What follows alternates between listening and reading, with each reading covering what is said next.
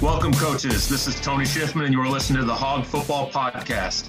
The Hog Football Chat was created as a way for coaches to talk about all things football and all things offensive line, and we took off via Twitter. With the help of so many great sponsors, we were able to create an amazing network of our coaching community. Now we've decided to launch our first ever podcast series. Please don't forget to check out those amazing sponsors on Twitter. This podcast series is presented by Platform, an online strength and conditioning tool that partners with over 800 schools across the country. Go check out platform.com, that's PLT4M.com, for our full series and catch up on any episodes you might have missed. Don't forget to check out @Coach Schiffman on Twitter and use the hashtag HogFootballChat when you're there. We have a great episode for you today, so let's go ahead and kick this off.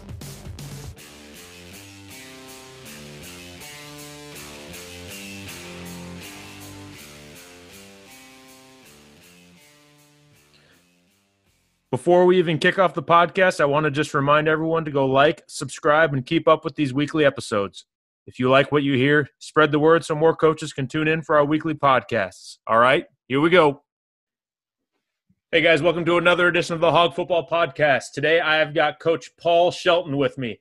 Coach Shelton is currently the tight ends coach at UC Davis. He spent last season coaching the tight ends and the year before that as the quality control coach.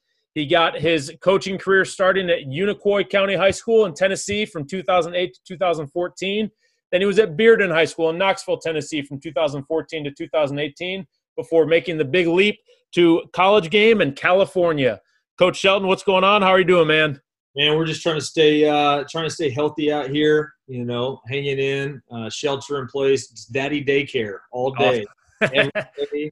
And trying to get some recruiting and get ready for 2020. So life is good. We are blessed. Awesome. Well, I'm going to you talked about daddy daycare. I'm going to kind of switch things up here a little bit and go out of my normal order. But on your bio, I noticed you have run 3 marathons. Are you still getting your runs in right now, or how are you doing with that? Honestly, Coach, I'm not going to lie, I will count the days that I go in between driving. So I don't drive hardly at all just because of the shelter in place. Mm-hmm. So almost the only time I get to get outside is if I'm running or if I'm walking with the family. So, I try to get 5 runs in a week, try to get a long one in on Saturdays. So, it's basically keeping me sane during this time. So your definition of long run and my definition of long run might be very different because I fancied myself a runner a little bit. I've been my girlfriend's got a Peloton bike, so I've been biking a lot during this shelter in place and haven't run in probably a month and a half. What's a long run for you? Okay, so I've run over 20 a few times, but typically now I'm trying to get 8 to 10 on Saturdays. Okay. In the week, I'm going anywhere between 3 and 5. So, trying to keep that cardio. It's funny you mentioned Peloton because our OC, Tim Plow, is all about the Peloton. I mean, he every time I talk to him, he's like, you got to get on this Peloton, bro. You got to get on this Peloton, bro. So, I mean, that must be something that's really growing in the coaching profession during this time. So it is because it's fun because you can sort of plug in your headphones and be away from everybody for however long you want to work out. So it's been definitely it's been a nice little getaway from, because obviously with us right now, we're doing so much recruiting and everything we can do. It's a nice little getaway from all that quote unquote football stuff. But so first question I got for you is you've been a part of a lot of good schools, a lot of great programs. Talk to me about how the offensive line played a part in the success of those teams. Now, Coach, I've listened to your podcast, so I had to be prepared. I'm like a researcher, so I'm not going to get on here and try to sound like an idiot. So I wanted to make sure I was prepared. I knew this question was coming. Okay. And all the answers. And whether it's on this podcast or any football talk, obviously anyone that's ever coached knows that the O-line is an integral part of any successful football program. And, specifically being a tight end coach, you really come to appreciate that. And I've been an OC before, and obviously all the best offenses had the best offensive linemen. And so, I think the O-line is I mean, it's overstated, but sometimes underappreciated and underapplied when it comes to how much they mean to a football program. But, obviously all the best offenses always have the best offensive lines in some sense, whether it be pass pro or being able to just run the ball down someone's throat. But I also would say, as important as an offensive line is to a team's success, and I'm not just trying to hype you, Coach, even more valued, in my opinion, as a coach is just a great offensive line coach. Right. I think sometimes like it is one of the most difficult to find. Like if you're interviewing or you're trying to find someone for your offense to be a great offensive line mind, there's just not a lot of guys out there that are great at that position just because it's so difficult and it entails so many moving parts and so many facets. And so, in the same kind of sense that an O-line is very important, all the best offenses I've ever been a part of have a great O-line coach. And It's no different than here at Davis. I think we have one of the best offensive line coaches in the country in Tim Keene, but he's a guy that's super humble, always thinking outside the box. And again, man, I would just hats off to you guys who are great O-line coaches to make those five guys really move. Well, it's such a fun position to be a part of because they're for the most part they're such good guys and loyal and really kind of wear their hearts on their sleeves. So it's definitely, I'm biased obviously, but it's a special group to be a part of for sure. I would say this too, in the 10 years or so, whatever I was coaching high school football, every clinic I went to, I know it's not the sexy one to do. I always tried to get into O-line guys talking because typically they're the best on the board. They're the best at being able to apply it to many different learning styles. And so again, it's usually the smallest room, but it's usually the one that you can really gather the most information over all levels of football. So again, man, those dudes are rare to find, but they're really, really important to a football program. Yeah, absolutely they are. You kind of talked about it a bit. You spent 10 years or so in the high school level before making the jump to UC Davis and working for Coach Hawkins. Talk to me a little bit about how that happened. I know you and I have spoken about it kind of privately, but tell me about how that situation sort of came to be and how how you were able to make that jump.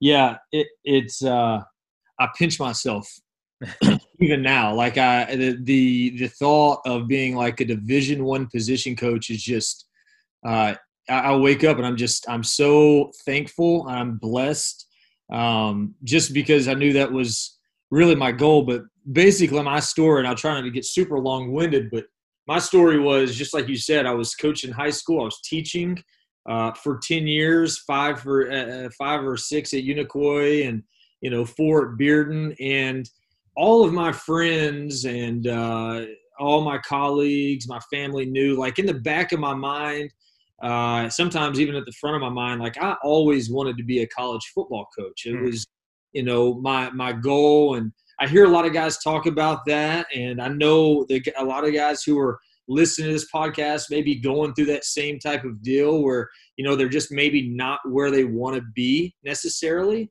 And so every off season, you may have gone through this too, Coach, that like I would shoot emails and write letters and try to make connections at every clinic and every speaking engagement that I could make any connection in football. Like I would do that. And for the most part, and again, I hold no grudges because I understand how it is.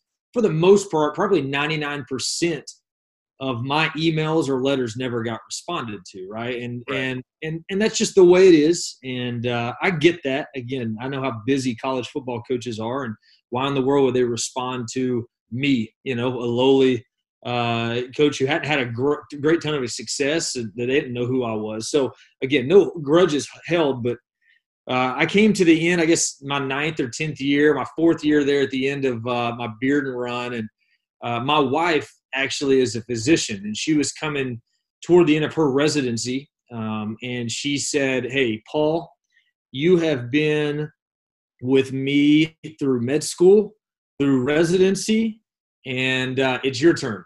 Like, you go wherever you want to go, and I'll find a job, and I'm riding with you. And 'cause Wow. you've done that with me.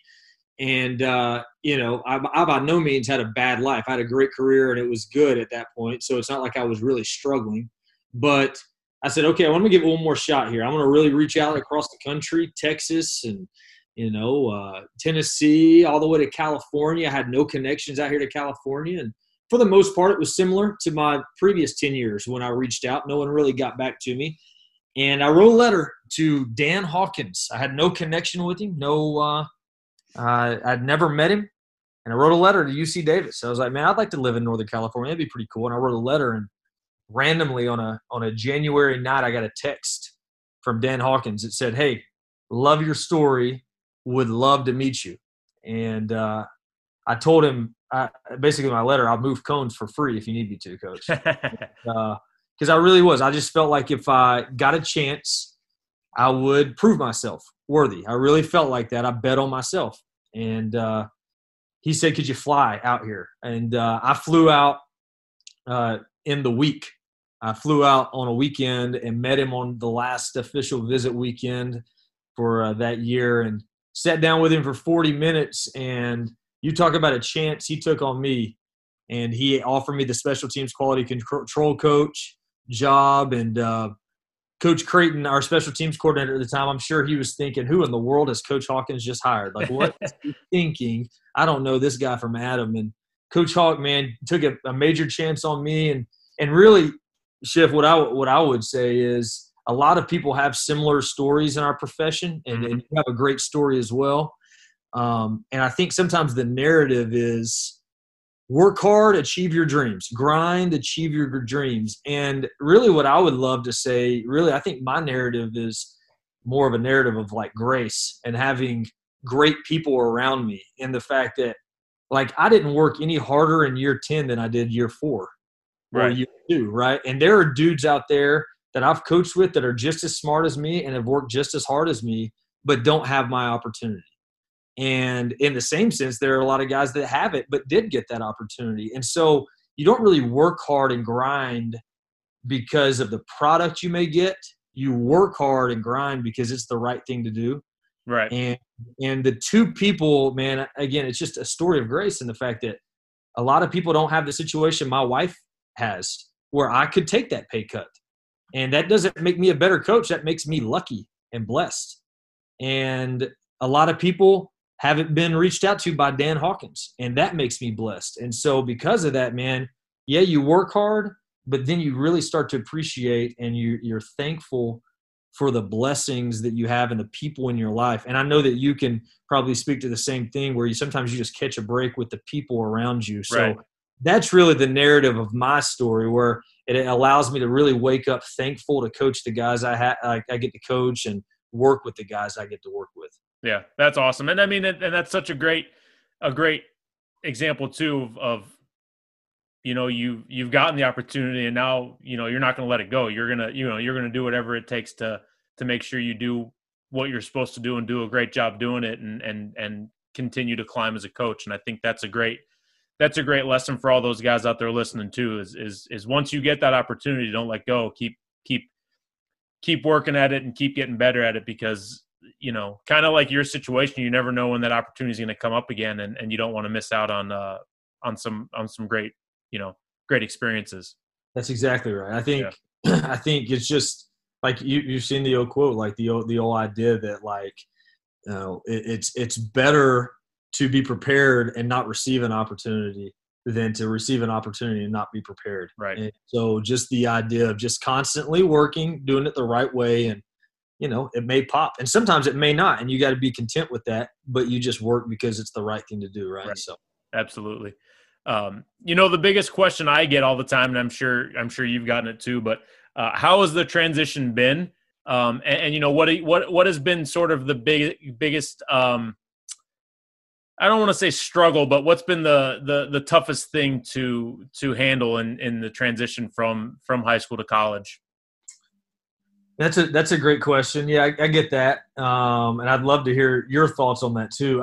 I think the biggest learning curve that I'm still working on, being this first year is like the one of the 10 assistants is recruiting, right? Yeah. I mean, that's the biggest thing.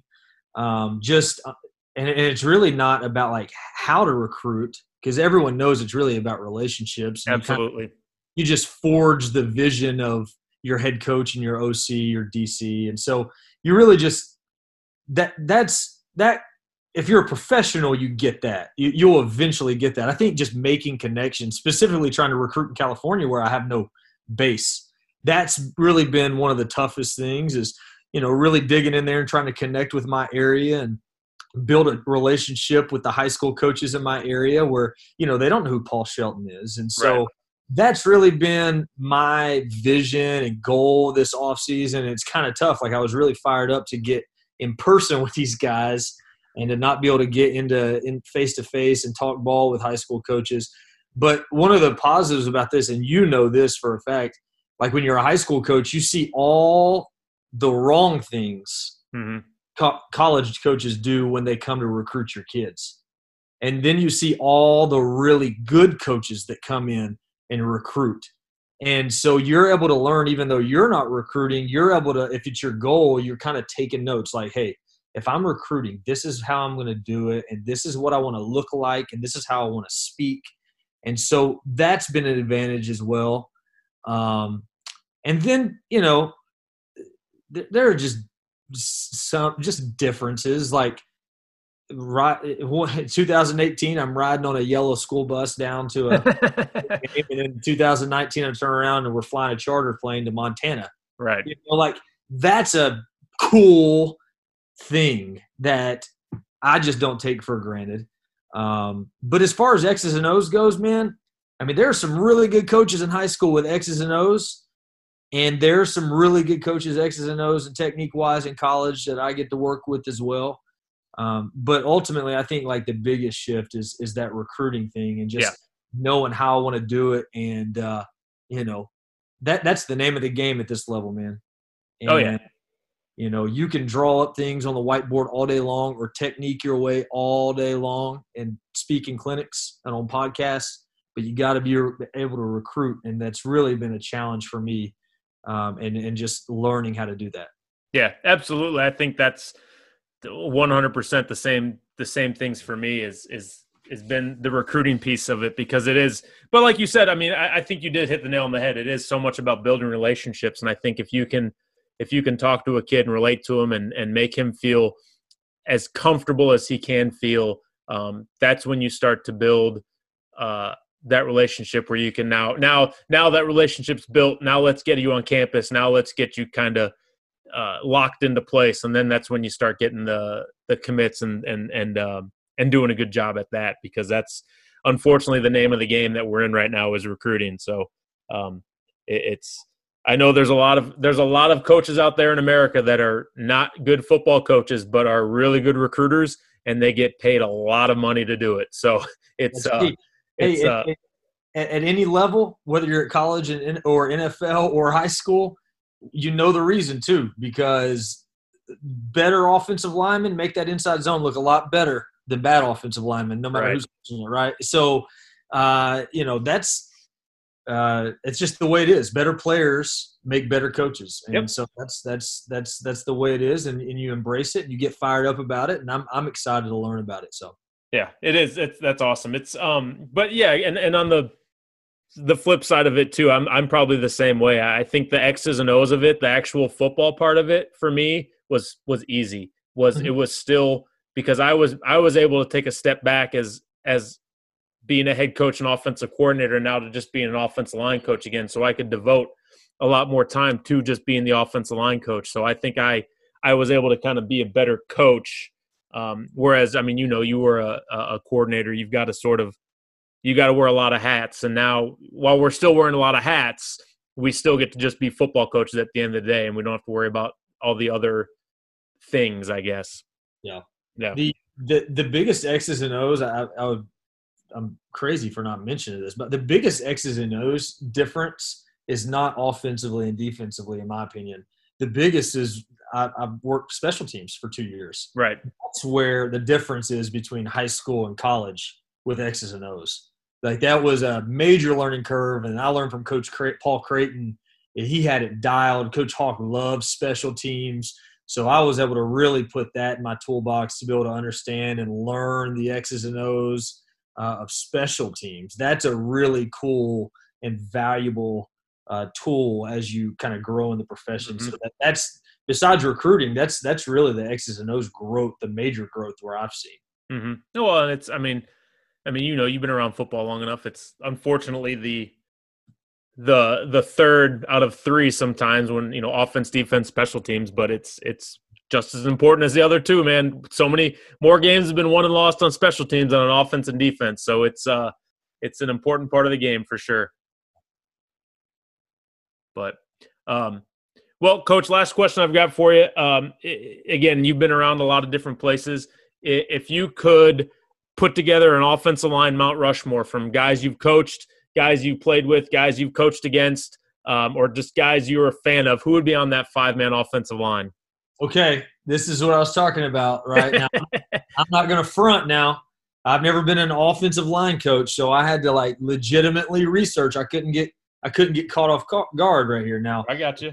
The funny thing is, just really quick, we're doing a quarantine challenge on our offense right now, and our last challenge, each position group had to make their Mount Rushmore of positions. Okay. And our offensive line actually won that on offense. So I had to do a little research. They did a great job, but some of these are just personal. So hey, that's fine. So, and when I say personal, I mean like that I have like a heart tied to them. So first you got to go with Anthony Munoz. I mean, and Jonathan Ogden. Those are like my tackles.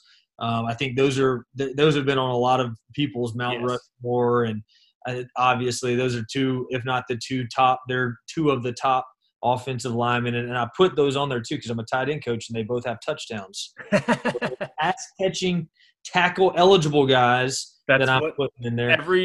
Every lineman dreamed to score a touchdown. There you go. So both those guys are great athletes. Ogden blocked for Jamal Lewis, a Tennessee Volunteer, for a 2,000-yard season. Had to put him on there. Had to put a Tennessee Titan, Bruce Matthews, on there. Okay.